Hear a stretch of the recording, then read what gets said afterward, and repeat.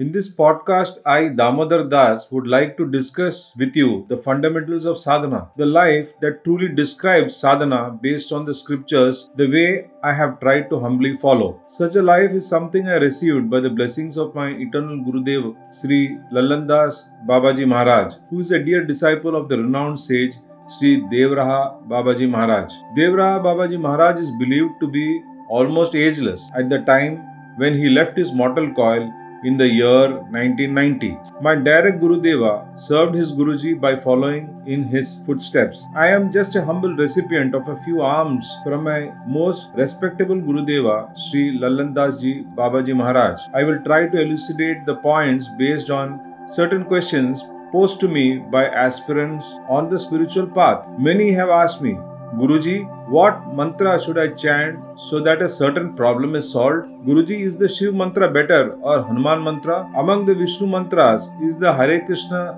mantra superior or the Sri Ram mantra? I find these questions relevant, but I feel that a lot has to be done with the preliminary preparations before a person becomes ready for any sort of mantra chanting. Mantra chanting is not unscientific and cannot be done arbitrarily. There has to be a well laid out trajectory as defined by our scriptures and sages. Scriptures only allude to the mantras by describing their efficacy for a sadhaka who is perfectly ready on the altar of surrender and sacrifice. This has been my life's learning as well as that which was transmitted to me by my beloved Gurudeva. Many preliminary steps have to be undergone before even approaching a mantra. The final goal of any mantra is neither the attainment of some material benefit nor the elimination of problems. This can never be the purpose of authentic mantra chanting. The purpose of mantra chanting is to align with the will of the Supreme, nothing more, nothing less. But the question is, are we ready to accept such a condition? 99.99% of the time, the answer is a big no. First of all, we have to be certain about these conditions and accept it from the core that other than attaining pure bhakti and serving the Supreme Being, there is no other purpose to life. The form of the Lord is a personal one.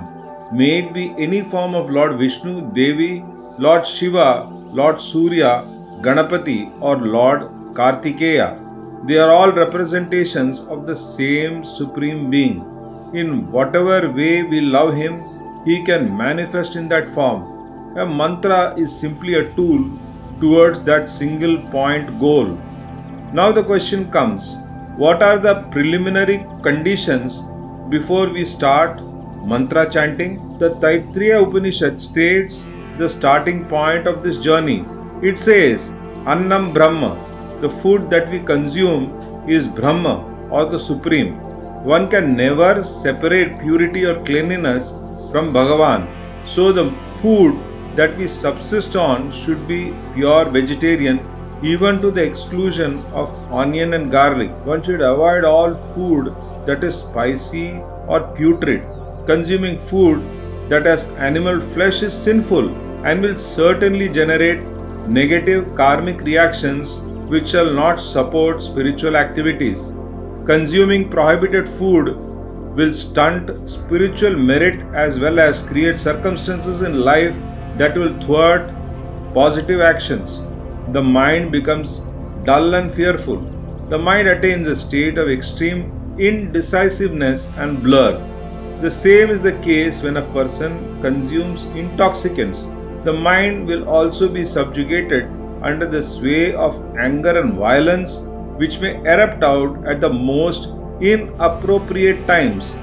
Another bad habit, perhaps the one as detrimental as the other negative addictions, is that of investing in shares.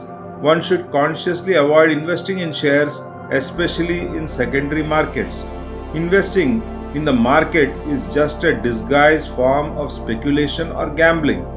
It is the very form of Kali Yuga, the source of all evil. The first thing that unscrupulous or so-called stocks and shares investment will do is rob you of your peace, making the mind wallow in greed, hopeless hope, and hallucinatory material expectations.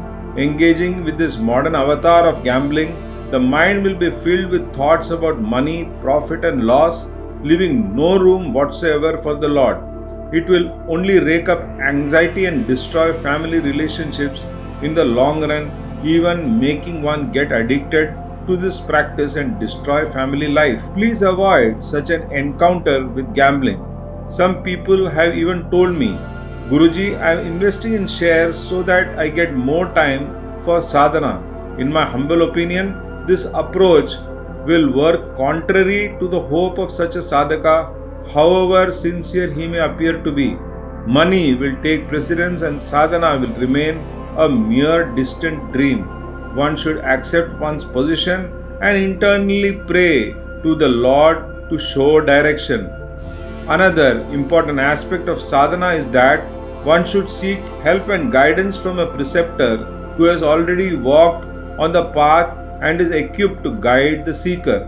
When the sadhaka has abided by the conditions of pure food, pure habits, and internal prayer, there will remain no iota of doubt that his eternal Guru will emerge from thin air.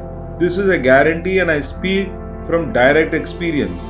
One can do Namajapa without a Guru. Namajapa is essentially the pure name of the Lord which does not have Bijaksharas. The Namajapa contains names such as Sri Rama, Sri Krishna, Hare Krishna, Sri Rama Sharanam Mama, Sri Hanumate Nama, Namah Shivaya, etc. The internal prayer of a sincere sadhaka in his heart should be to attain an ideal Guru, nothing more, nothing less. The sadhaka is about to enter an uncharted terrain, and the presence of a Guru and his hand holding is indispensable because the journey is long and arduous. The sadhaka is an infant and he requires the mother in the form of his eternal Guru. His mother is somewhere around, but the infant has to cry loudly enough so that his mother comes running to him, cleans him up, and takes him to his rightful eternal Father, the Supreme Lord.